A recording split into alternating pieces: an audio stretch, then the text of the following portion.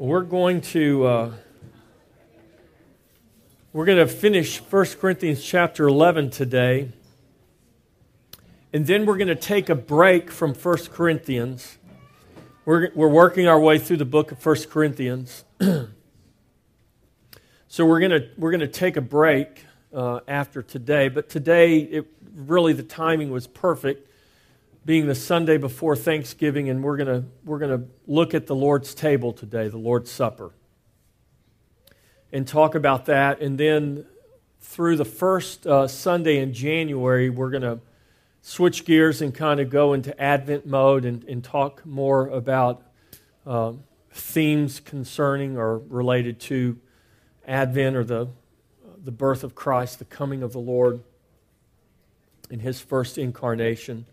And then after the first of the year, we're going to get back to 1 Corinthians, and we're going to hit the new year running with 1 Corinthians chapter 12. We'll be talking about spiritual gifts, and we'll finish out 1 Corinthians. It'll be a lot of fun, a lot of good information. Amen. A lot of these things are things that are a lot of misunderstanding about a lot of things that we will be talking about in the coming year. So, open your Bible up to 1 Corinthians chapter 11.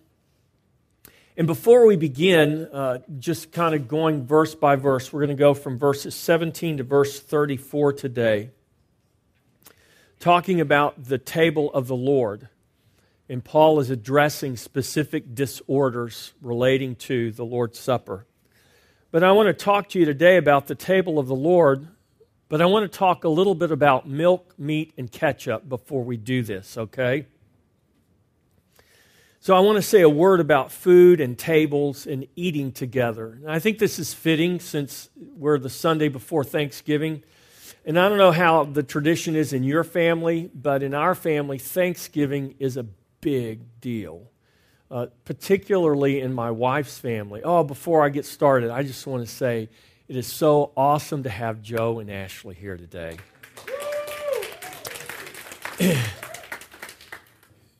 Now, Joe was our drummer here today. And Joe met the love of his life and moved off to St. Louis, Missouri. Actually, they live in Columbia, Illinois, just across the river. Do you live in Columbia? Arnold.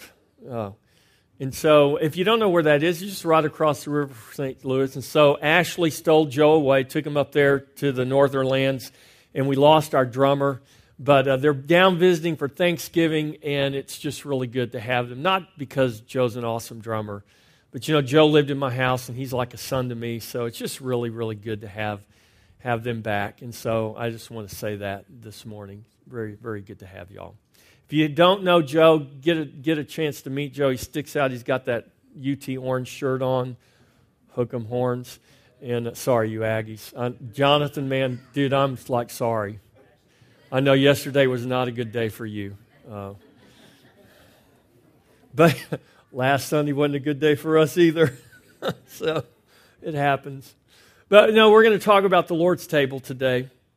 And I wanted to say that, just good to have. So, this is a time of year where family comes in, and we have a lot to be thankful for. Thanksgiving is a time of year where we're conscious more than other times of the year of all that we have to be thankful for. But really and truly, we should live with an attitude of gratitude. We should live being conscious of all that we have to be thankful for. Because every day in this life, every day that we live, we have more reasons to be thankful than we can count. And that is really true. In spite of all of the hardship and tragedies, my sister was diagnosed with ovarian cancer last week.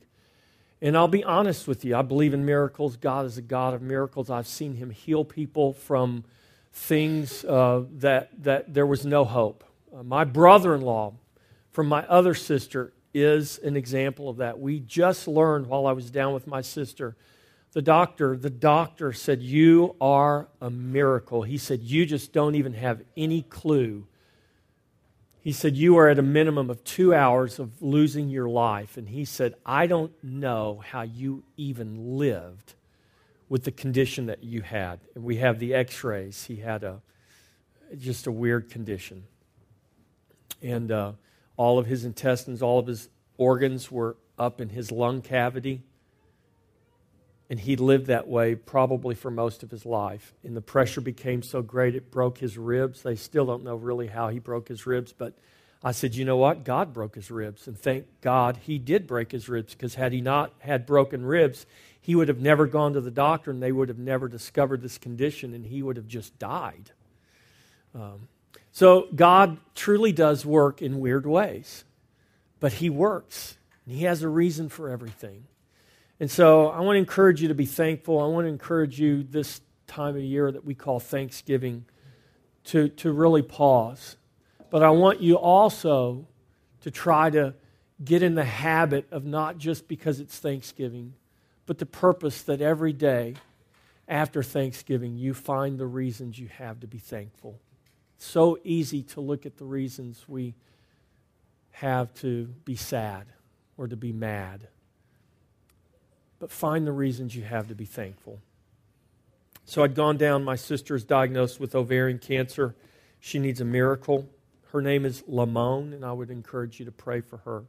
And before we do anything else, I want to pray. Cindy called today. She's not here. She's going to have her CyberKnife treatment on her brain Tuesday and Wednesday. And then sometime after the holidays, she's going to get ready to go back to MD Anderson. So I want to pray for Cindy this morning. I want to pray for others. If you're here and you say, Pastor, I need prayer, would you just raise your hand? If you need prayer for a specific thing, would you raise your hand? Anyone else? All right, here's what I want us to do. As we pray, I want you, keep your hands up. I want somebody to just go and gather around those that have their hands up, and we're going to pray, okay? Can we do that? Just right now, just go to someone that has their hand up. Just come and you don't have to say a prayer. I'll pray, but just as a point of contact, touch them and let them know that someone is thinking and someone is standing behind them and standing with them. Amen? Father in heaven, we come before you this morning. Lord, in this season that we call Thanksgiving, and God, we are mindful of all that we have to be thankful for. Lord, first and foremost, we are thankful for you. Not for the things you do for us, not for all that you give us, and you do so much for us, and you give us so much more than we could ever know. But God, the greatest reason we have to be thankful is just simply because of who you are. And so, God, I lift up my sister Lamone. I lift up Cindy Whaling to you. I lift up, Lord, those that are battling in their bodies. Ron Sutton, I lift him up this morning. These that literally need a miracle. Bob Catchings, Lord, who need a miracle touch from you, who have had death sentences pronounced over them, that God, you would touch them. Lord, there's not anything too difficult for you. Cancer is not too difficult for you. There's nothing too difficult for you. Lord, there may be those here today suffering in their bodies. Lord, and maybe it's not cancer, maybe it's not terminal. Lord, for Sarah today who's had knee surgery, I pray, God, you touch her and you heal and restore that knee to perfect working order. Lord, for those that raise their hands today, that you touch them at their point of need. And Lord, you meet that need in the name of Jesus. That, Lord, we would be able to say thank you, Lord, not just because you met our need, but thank you because you love us, because you have poured out your grace upon our lives.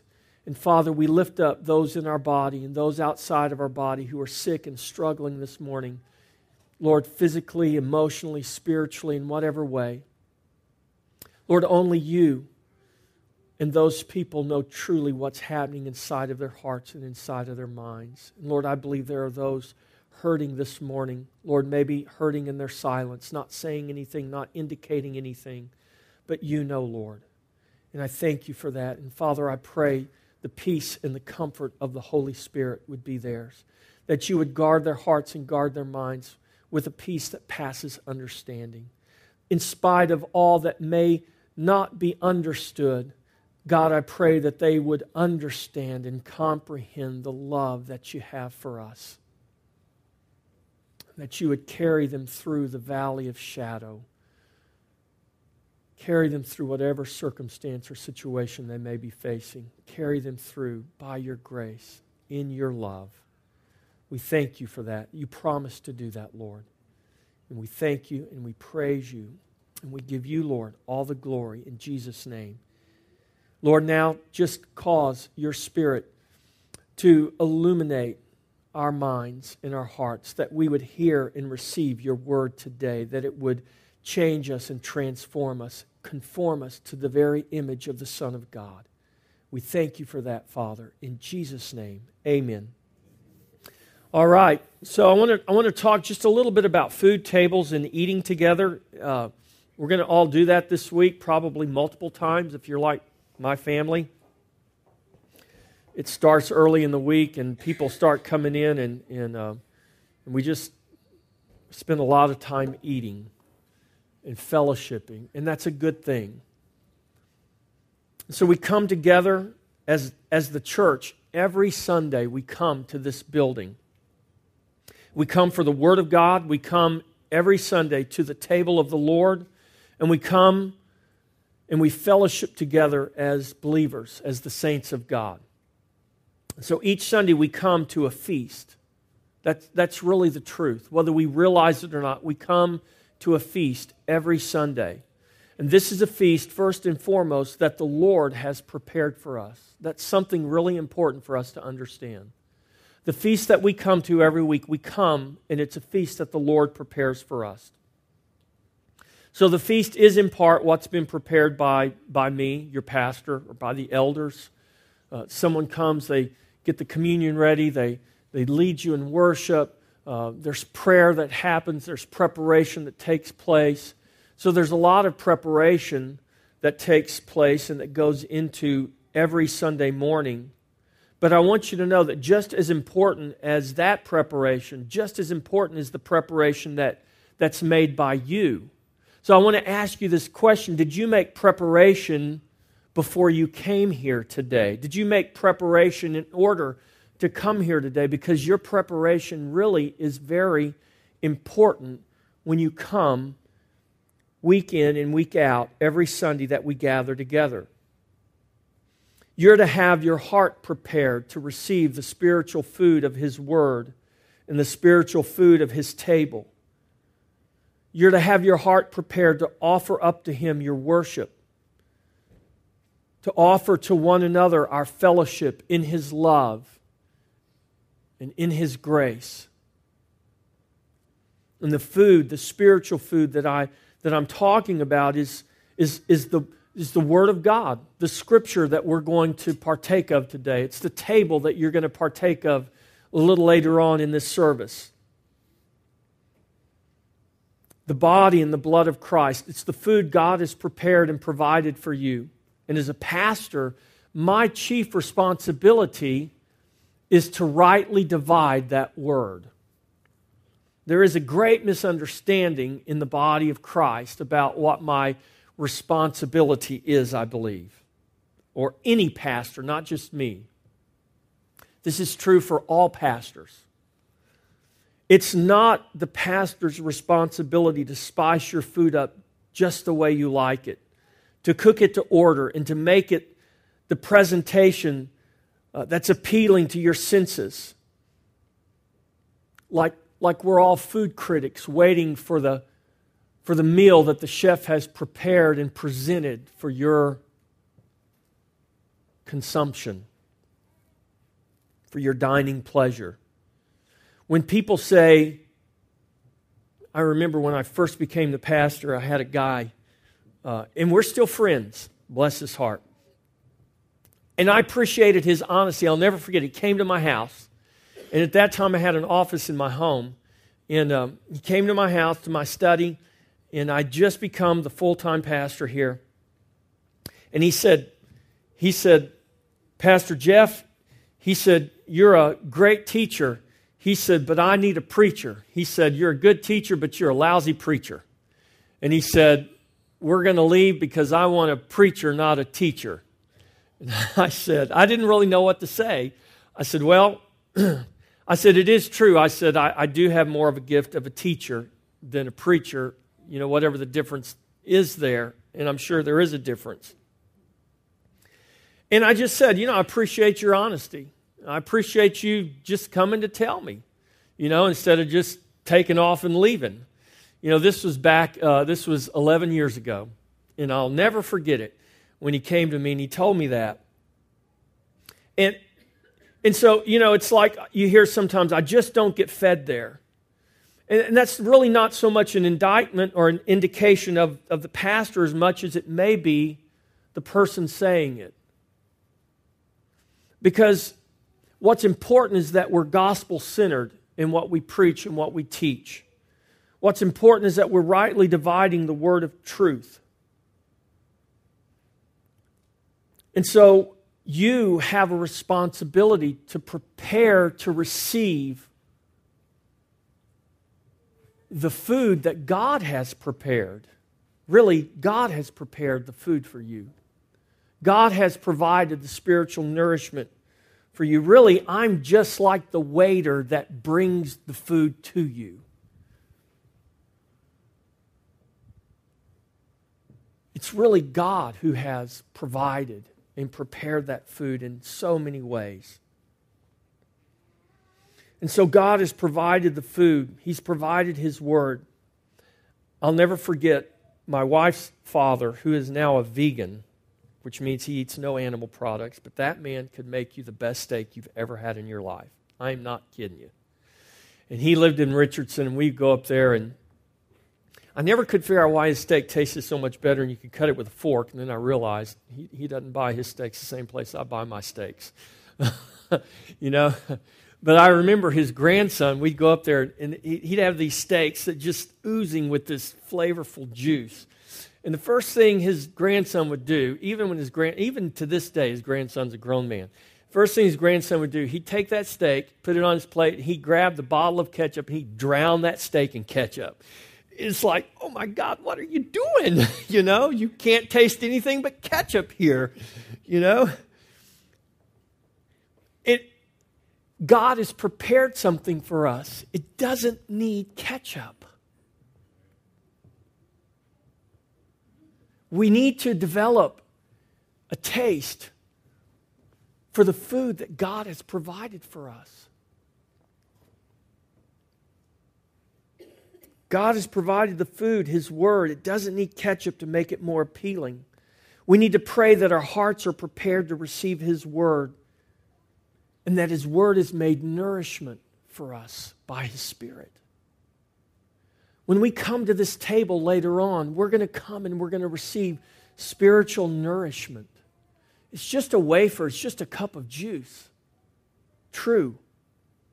And there may not be physically, dietarily speaking, or much nutrition in that wafer and that juice in terms of vitamins and minerals and calories for your physical body. But there is a spiritual nourishment that takes place when the body gathers and we come to the table of the Lord. There is a spiritual nourishment that takes place when the body gathers and we partake of the Word of God. And there is a responsibility that not only I have, because I receive the Word and the food as well, as serve it to you. There is a responsibility we all have from the pastor down that we prepare our hearts to receive the food and the nourishment that God has provided for us. Amen? So we say, pass the milk and the meat, please, but put away the ketchup. Amen? God has prepared a feast for us. Let's pray that our hearts are prepared to receive His Word with joy and with the expectation that it is true nourishment in life to us. Amen? So let's eat. You ready? All right, 1 Corinthians chapter 11, verse 17. Now, I don't have my regular Bible. I sent it off to have it rebound. I'm going to be real honest with you. This is 8-point type, and I'm used to 12-point type. But I think I can do it. 1 Corinthians 11, let's read verse 17 through 34. But in the following instructions, I do not commend you, because when you come together, it is not for the better, but for the worse. For in the first place, When you come together as a church, I hear that there are divisions among you, and I believe it in part. For there must be factions or heresies among you in order that those who are genuine or approved among you may be recognized. When you come together, it is not the Lord's supper that you eat. For in eating, each one goes ahead with his own meal. One goes hungry, another gets drunk. What? Do you not have houses to eat and drink in? Or do you despise the church of God and humiliate those who have nothing? What shall I say to you? Shall I commend you in this? No, I will not.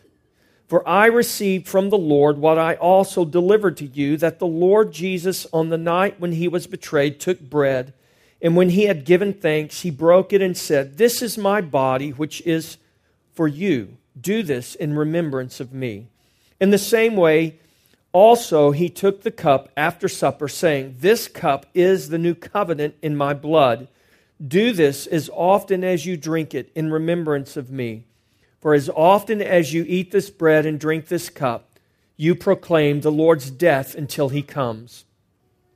Whoever therefore eats the bread or drinks the cup of the Lord in an unworthy manner will be guilty concerning the body and blood of the Lord. Let a person examine himself then, so eat of the bread and drink of the cup. For anyone who eats and drinks without discerning the body eats and drinks judgment on himself. That is why many of you are weak and ill, and some have died. But if we judged ourselves, truly we would not be judged.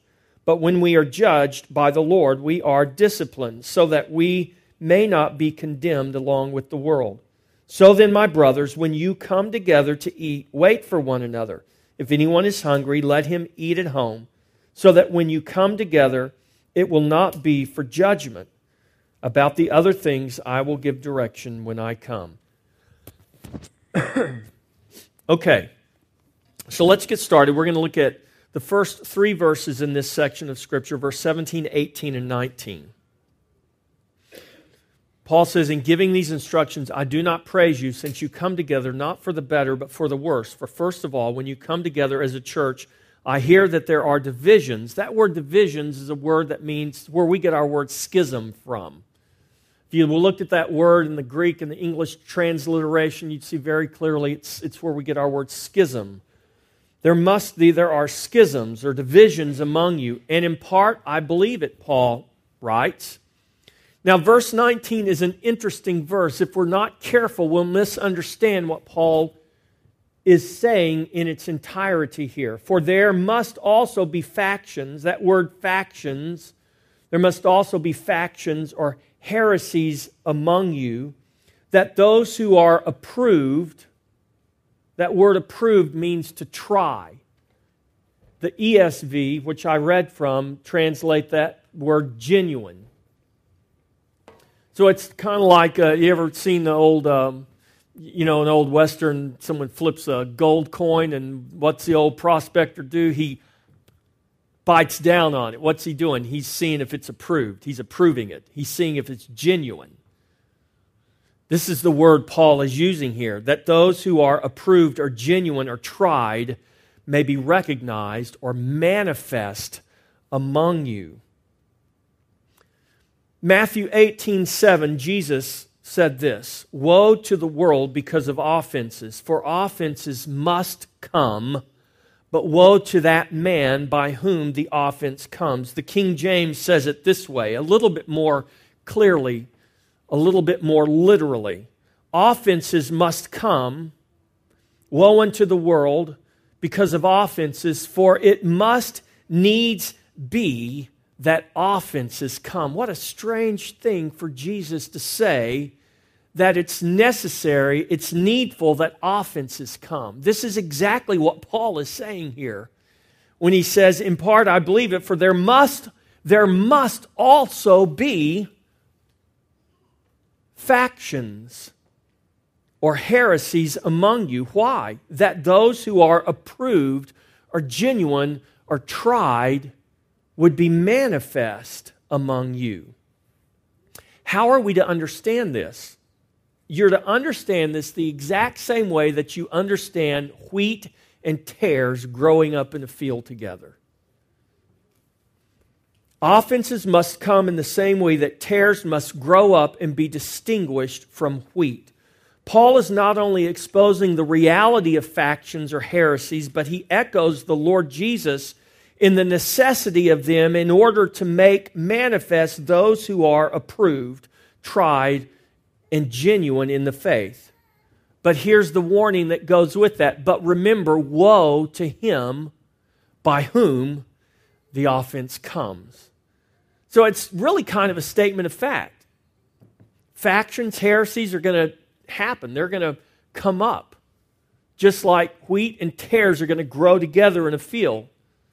There's going to come a time when you're going to distinguish the wheat from the tares. Paul is saying to this church, to the Corinthian church, he said, the factions, the heresies that are taking place, the divisions that are among you, they are bringing a distinction of those who are genuine or approved or tried that are among you. It's kind of what John wrote in his first epistle. They left us because they were not of us. So, in the end, this is kind of also the warning. We take it as a warning. It is a warning, but it's also should be a word of encouragement. So Paul writes this, I think, in his letter to the Colossians, and we also see it in the book of Revelation, in John's Revelation, in his record there, where it talks about those who endure to the end shall be saved. Well, are you saved because you endured to the end? Is that what saved you? Was your endurance? No, it wasn't your endurance that saved you. You endured because you were saved. So it's kind of like wheat and tares. This is why Jesus uses this example. Wheat and tares grow together. They look the same for much of the time until the fruit. You notice what distinguishes? It's the fruit that distinguishes. When the fruit pops, now we know the difference between wheat and tares. So this is also what Paul echoes in Galatians 5 when he talks about the works of the flesh versus the fruit of the Spirit. Works of the flesh can be bad, evil things, but we can also do a lot of good works from our flesh, but that's not the same as the fruit of the Spirit that's going to endure till the end. Amen?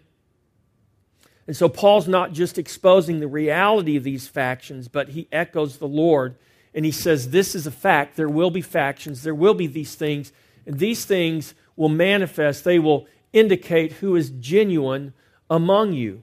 Therefore, look at verse 20. Therefore, when you come together in one place, it is not to eat the Lord's Supper. For in eating, each one takes his own supper ahead of others, and one is hungry, another is drunk. What? Do you not have houses to eat and drink in? Or do you despise the church of God and shame those who have nothing? What shall I say to you? Shall I praise you in this? I do not praise you. So Paul is giving instruction concerning the Lord's Supper because their coming together to the table was not for the better, but for the worse. And he said, it's not the Lord's Supper that you're coming to eat. You're coming for another reason. You might say it is the Lord's Supper that you're coming to eat. You might say it's this reason that you're coming, but your actions betray you. So it's kind of like the husband who tells his wife, honey, I love you, but I'm going to divorce you. Now, what are you going to believe? His words or the divorce decree? The actions are going to speak much louder than the words, right? The words are meaningless coupled with the action. And so this is kind of what Paul is saying. You guys aren't coming to the Lord's table. You're not coming to eat the Lord's Supper because your actions are communicating something different. You don't really love one another. You're not really considering one another. You're not really honoring God. You're not operating out of the love and the grace of God. How do I know? Because you don't wait for one another. You eat in front of one another. You leave some who have nothing with nothing. One gets drunk. You eat ahead. So he gives these warnings and he gives these instructions. And what's his instruction? Why is he telling them this? Why is he indicating these things to him? He said he gives these instructions concerning the Lord's Supper because their coming was not for the better but for the worse, because there were divisions among you, he says. It's not the Lord's Supper you eat, but your own supper. As one goes ahead, one goes hungry, one gets drunk. So this is not a spiritual feast, but a carnal, drunken party. It's just become a big party. It's not really a spiritual feast. They've lost the meaning of it. So the purpose was not just to eat or drink. You've got your own homes to do that in, Paul says. The purpose is to celebrate, to worship, to remember and proclaim the death and the life of the Lord Jesus. And the way you come, you despise. That word despise, look at this verse in verse 22. He says, or do you despise the church of God and shame those who have nothing? That word despise literally communicates this thought, to think against. He says, but you think against the church of God. Well, I thought we were thinking for the church of God. We came to have communion. We came to gather together. He said, no, in your gathering together, you're not coming for the better, you're coming for the worse. In fact, you're thinking against the church of God. You're not thinking for. In other words, you're not building up the church, you're tearing down the church. The way you come, you despise the church of God. And then he says, you humiliate or you shame those who have nothing. So Paul asks this question, shall I praise you in this? Paul is a master of asking these rhetorical questions. Shall I praise you in this? He's just dripping with sarcasm here in his letter. Obviously, the answer is no. I'm not going to praise you in this because there's no reason for you to be praised in this. Verse 23, for I received from the Lord that which I also delivered to you, that the Lord Jesus on the same night in which he was betrayed took bread, and when he had given thanks, he broke it and said, take, eat. This is my body which is broken for you. We're going to do this in just a little bit. This is my body which is broken for you. Do this in remembrance of me. In the same manner, he also took the cup after supper, saying, this cup is the new covenant in my blood. This do as often as you drink it. Do it in remembrance of me. For as often as you eat this bread and drink this cup, you proclaim the Lord's death till he comes. This is what Paul tells the church. For as often as you eat this bread and drink this cup, you proclaim the Lord's death until you come. So Paul, in writing these instructions, he reminds the church at Corinth, and he reminds us of the origin and the reason for which we come to the Lord's table. We come because the Lord commands us to come. So Paul recounts. He writes in his letter, this is what I received from the Lord. This is the word, these are the words of Jesus. This do, or do this.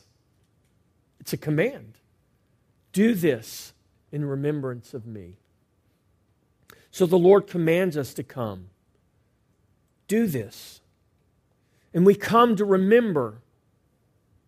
He says, when you take the bread, you take it in remembrance of me. When you take the cup, you take it in remembrance of me. In the new covenant in my blood. So we come to remember his body, his blood, and his covenant. We come to proclaim, Paul says, as often as you eat this bread and drink this cup, you proclaim. We come to proclaim the Lord's death till he comes. Till he comes. What does that mean?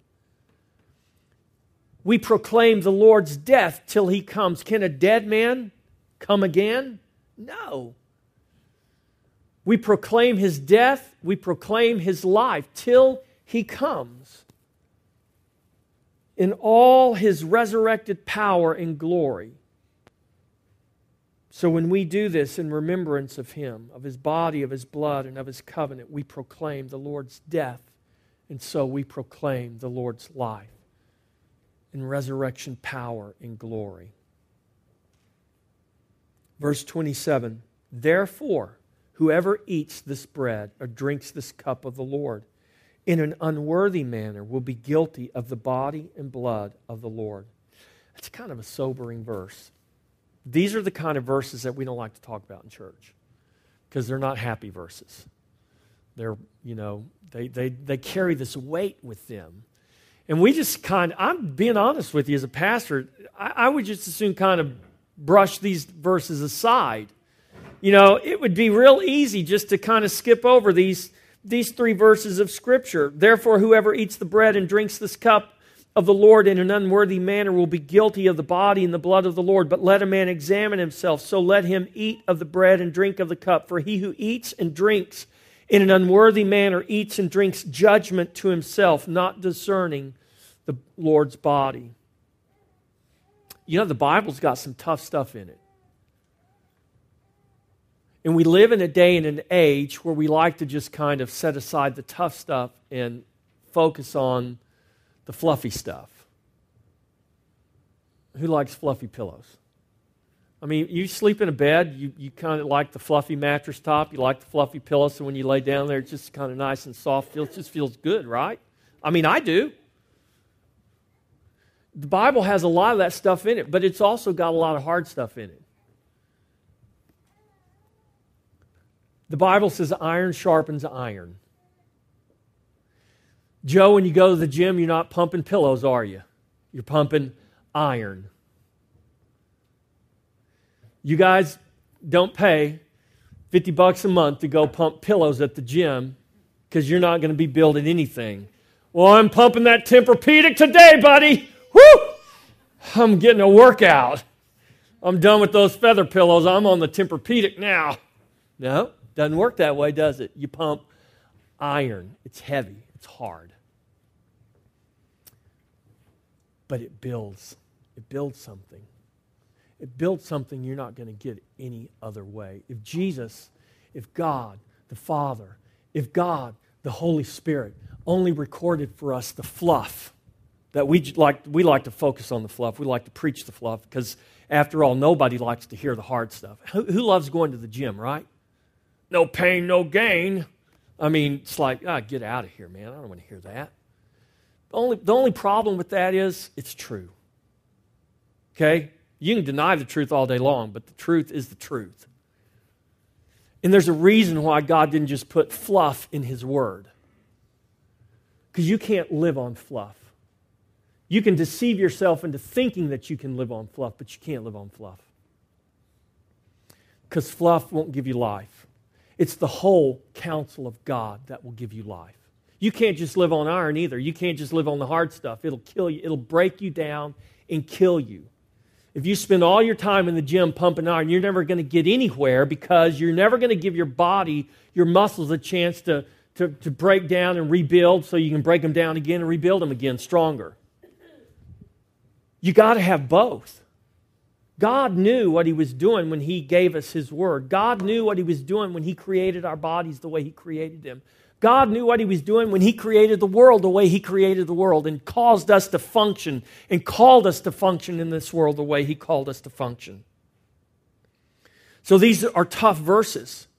And in verse 27 is a warning in light of all this table of the Lord is and represents. This table represents something, but it is also something. It is a symbol, but it's more than a symbol. It symbolizes the body and the blood and the life and the nourishment we get in Christ. It does symbolize that, but there is something powerful and mystical when the body of Christ comes together and we come to the table and we partake together at that table. There is real spiritual nourishment that takes place. That's why we do it every week here. We do it every week because the early church did it as often as they came together. But it's just like anything else. If you don't take time to prepare your heart, if you don't take time to remind yourself what this table is reminding you of, this will become an empty symbol. If you don't take time to remind yourself of why we come together on Sunday morning just becomes an empty symbol. And if you don't get enough fluff, you're going to go somewhere where you will get it. But you need to be reminded that God hasn't called you just to live on fluff. And God didn't call you just to live in this life and in this world for yourself, but He put you here for a greater purpose and a greater reason that goes far beyond yourself.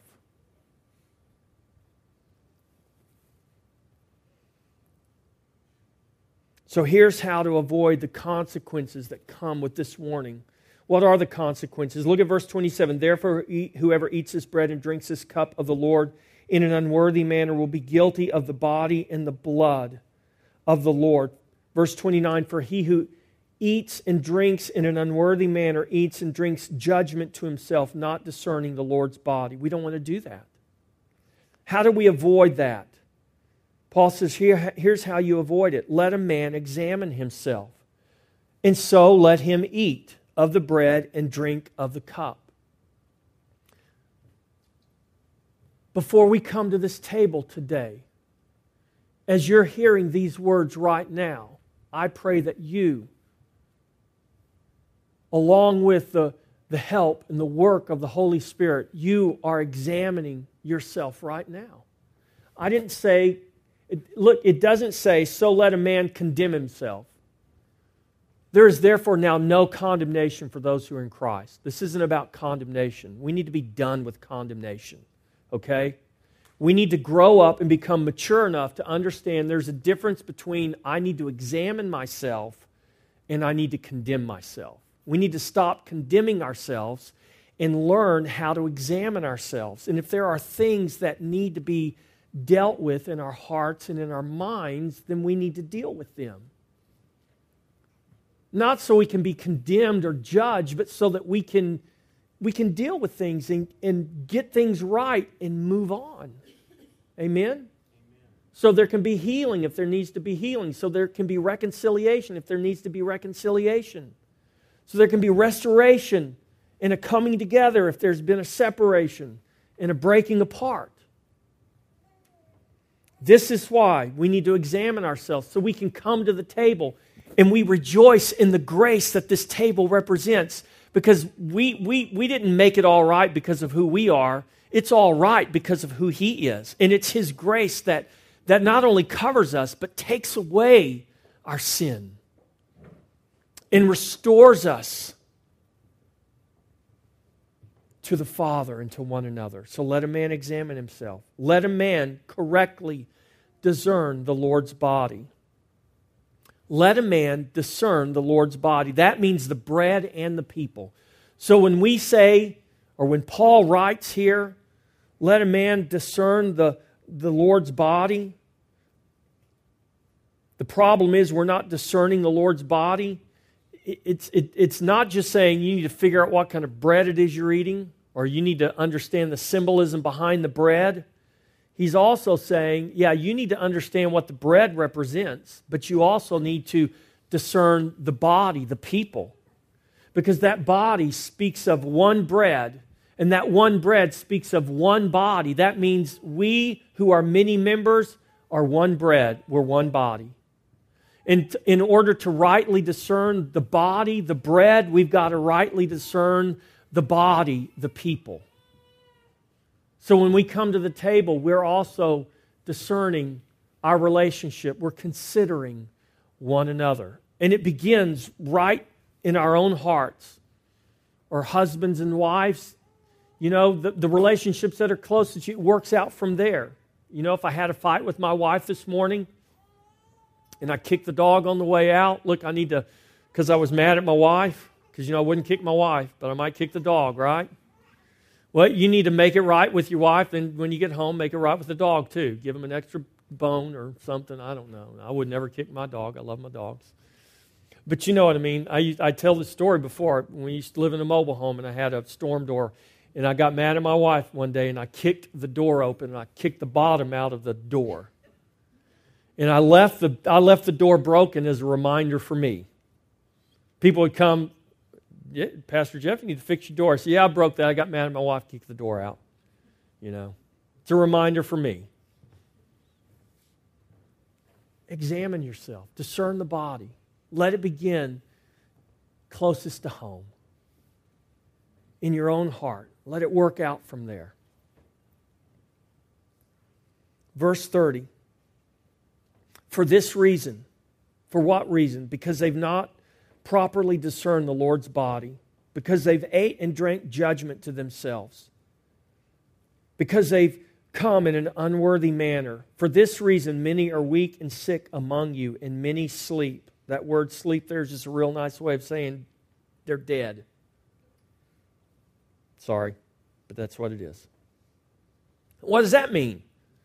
Pastor Jeff, are you telling me if I come to this table and I don't have everything just perfect, God's going to kill me? And that's not what I'm saying. Thank God for His grace. Otherwise, we'd all be dead probably, right? We all deserve to be dead, apart from His grace. No, that's not what I'm saying. But this is what Paul is saying. Obviously, there was something happening in the Corinthian church. There was enough disorder, there was enough going on there that there's a good indication that it was more than just a mere coincidence. I mean, I don't know if there was a pestilence or a plague or something taking place in Corinth at that time, but there was something happening in that church that there was a real tangible consequence that God was bringing upon that church.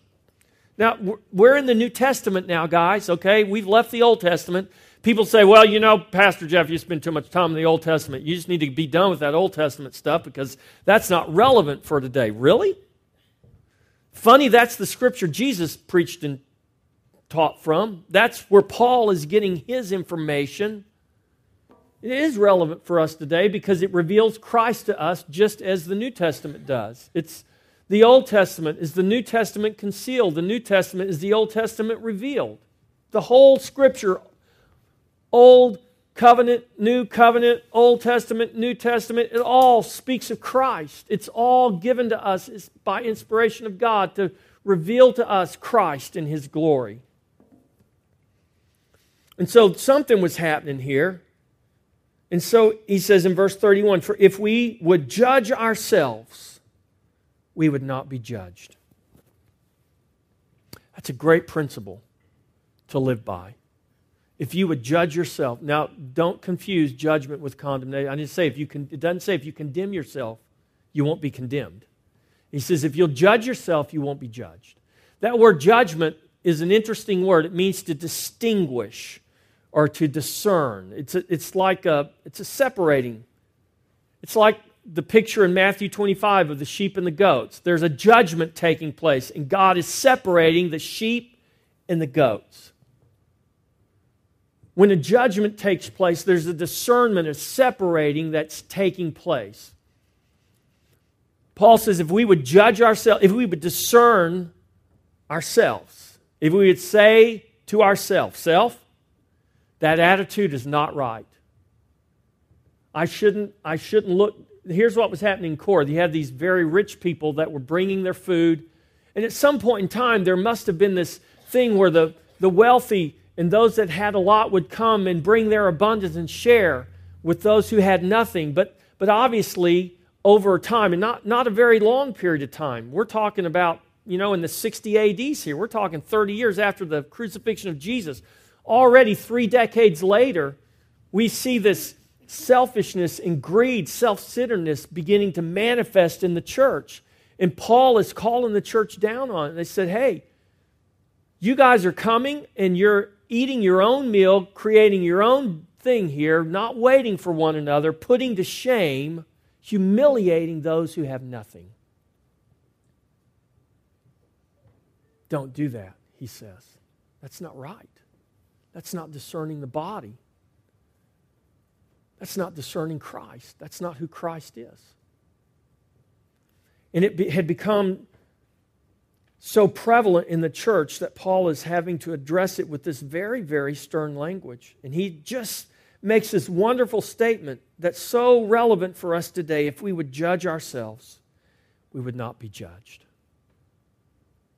Correct your attitude. Correct your heart. Correct those things within you that you know are not right. Correct them. You correct them. And then God won't have to correct you. Parents, don't you do that with your children? When you see your child, your little child misbehaving, or your big child, and you're fixing to have to correct them, but in just a moment, you see this thing flip in them, and all of a sudden you just see repentance, and it's like, they tell their little brother or their little sister, I'm sorry, I don't know why I said that to you. I don't know why I did that. And you're waiting for, the trick, or something, but you see it's genuine. And you just feel good, because they judged themselves, and you didn't have to go take the rod of correction in there, or you didn't have to go discipline them because they did it for themselves. This is what Paul is saying. If we would judge ourselves, we would not be judged. But when we are judged, but when God does have to discipline us, we are chastened by the Lord that we may not be condemned with the world. So God says, because you're my child and I love you, I'm not going to let you be condemned with the world. I'm not going to leave you to yourself. This is what good parents do. They discipline their children. This is what Hebrews says. This is how you know you're legitimate. You're a legitimate child of God because God is a good father and He disciplines you because He loves you. He doesn't want you to experience the condemnation of the world. So Paul seems to indicate the occurrence of many weak and sick and dead. And he's linking this to the disorders among them and the judgment, the distinguishing God is bringing as a point of discipline for the good. That the church, God's people, would not be condemned with the world. This is the difference between discipline and wrath. We are not appointed unto wrath. God's wrath is reserved for the wicked. Wrath is reserved for the wicked. Discipline is reserved for those whom He loves, His children. Amen? All right, we're going to get ready and come to the table here very, very shortly. Then he wraps this up and he says, therefore, my brethren, when you come together to eat, wait for one another. But if anyone's hungry, let him eat at home, lest you come together for judgment. And he says, the rest I'll set in order when I come. So Paul's instructions are very simple for us to follow. Let a person examine himself, because if we judge ourselves, we'll not be judged. When we come together to eat, wait for one another, consider one another so that none are humiliated or shamed, but all are valued. That applies whether we're talking about a real meal or whether we're talking about our gatherings on Sunday. And we're not literally sitting down to a physical meal, but we come to this physical table and we take physical bread and we drink a physical cup. And in doing that, we are to consider one another, to value one another. We can all come to the table, but we may not all benefit from the table. Augustine said it this way when he was talking about Judas and the other apostles when Jesus ate the Last Supper with them. Here's Augustine's quote. He says, the other apostles ate the bread, the Lord. Judas ate only the bread of the Lord. Do you see the difference? They all ate the same bread, but to some it was the Lord. To Judas, he just simply ate the bread of the Lord. He ate the bread that the Lord provided. You can come to this table today and you can just eat the bread that's on the table, and it can be an empty, ceremonial thing that you do. Or you can prepare your heart. And you can come to the table and you can eat the bread, who is the Lord. And drink the cup that is His blood. And be renewed and nourished spiritually. I believe spiritually, physically, and emotionally. So I want to encourage you to take just a moment to do that. I want to ask the worship team to get ready to come up here in just a second, or you guys can come on right now. So as we come, let us eat the bread, the Lord, and not only the bread of the Lord. As believers, every meal we eat in the presence of the Lord. But when the body of Christ comes together and gathers at the table of the Lord, it is a feast in the presence of the Lord that takes on a different dynamic. It's like eating turkey and dressing on June 1st versus eating turkey and dressing on Thanksgiving Day. The occasion makes all the difference in how we prepare and approach the meal as well as the day. In Christ, our fellowship with God is no longer broken. Every time we come to the table of the Lord, we affirm our restoration and our redemption in the body, the blood, and the covenant of Christ. The table is a celebration in the Lord. It's a celebration that remembers His finished work. It's a celebration that rejoices in His life and body. And it's a celebration that proclaims His future glory.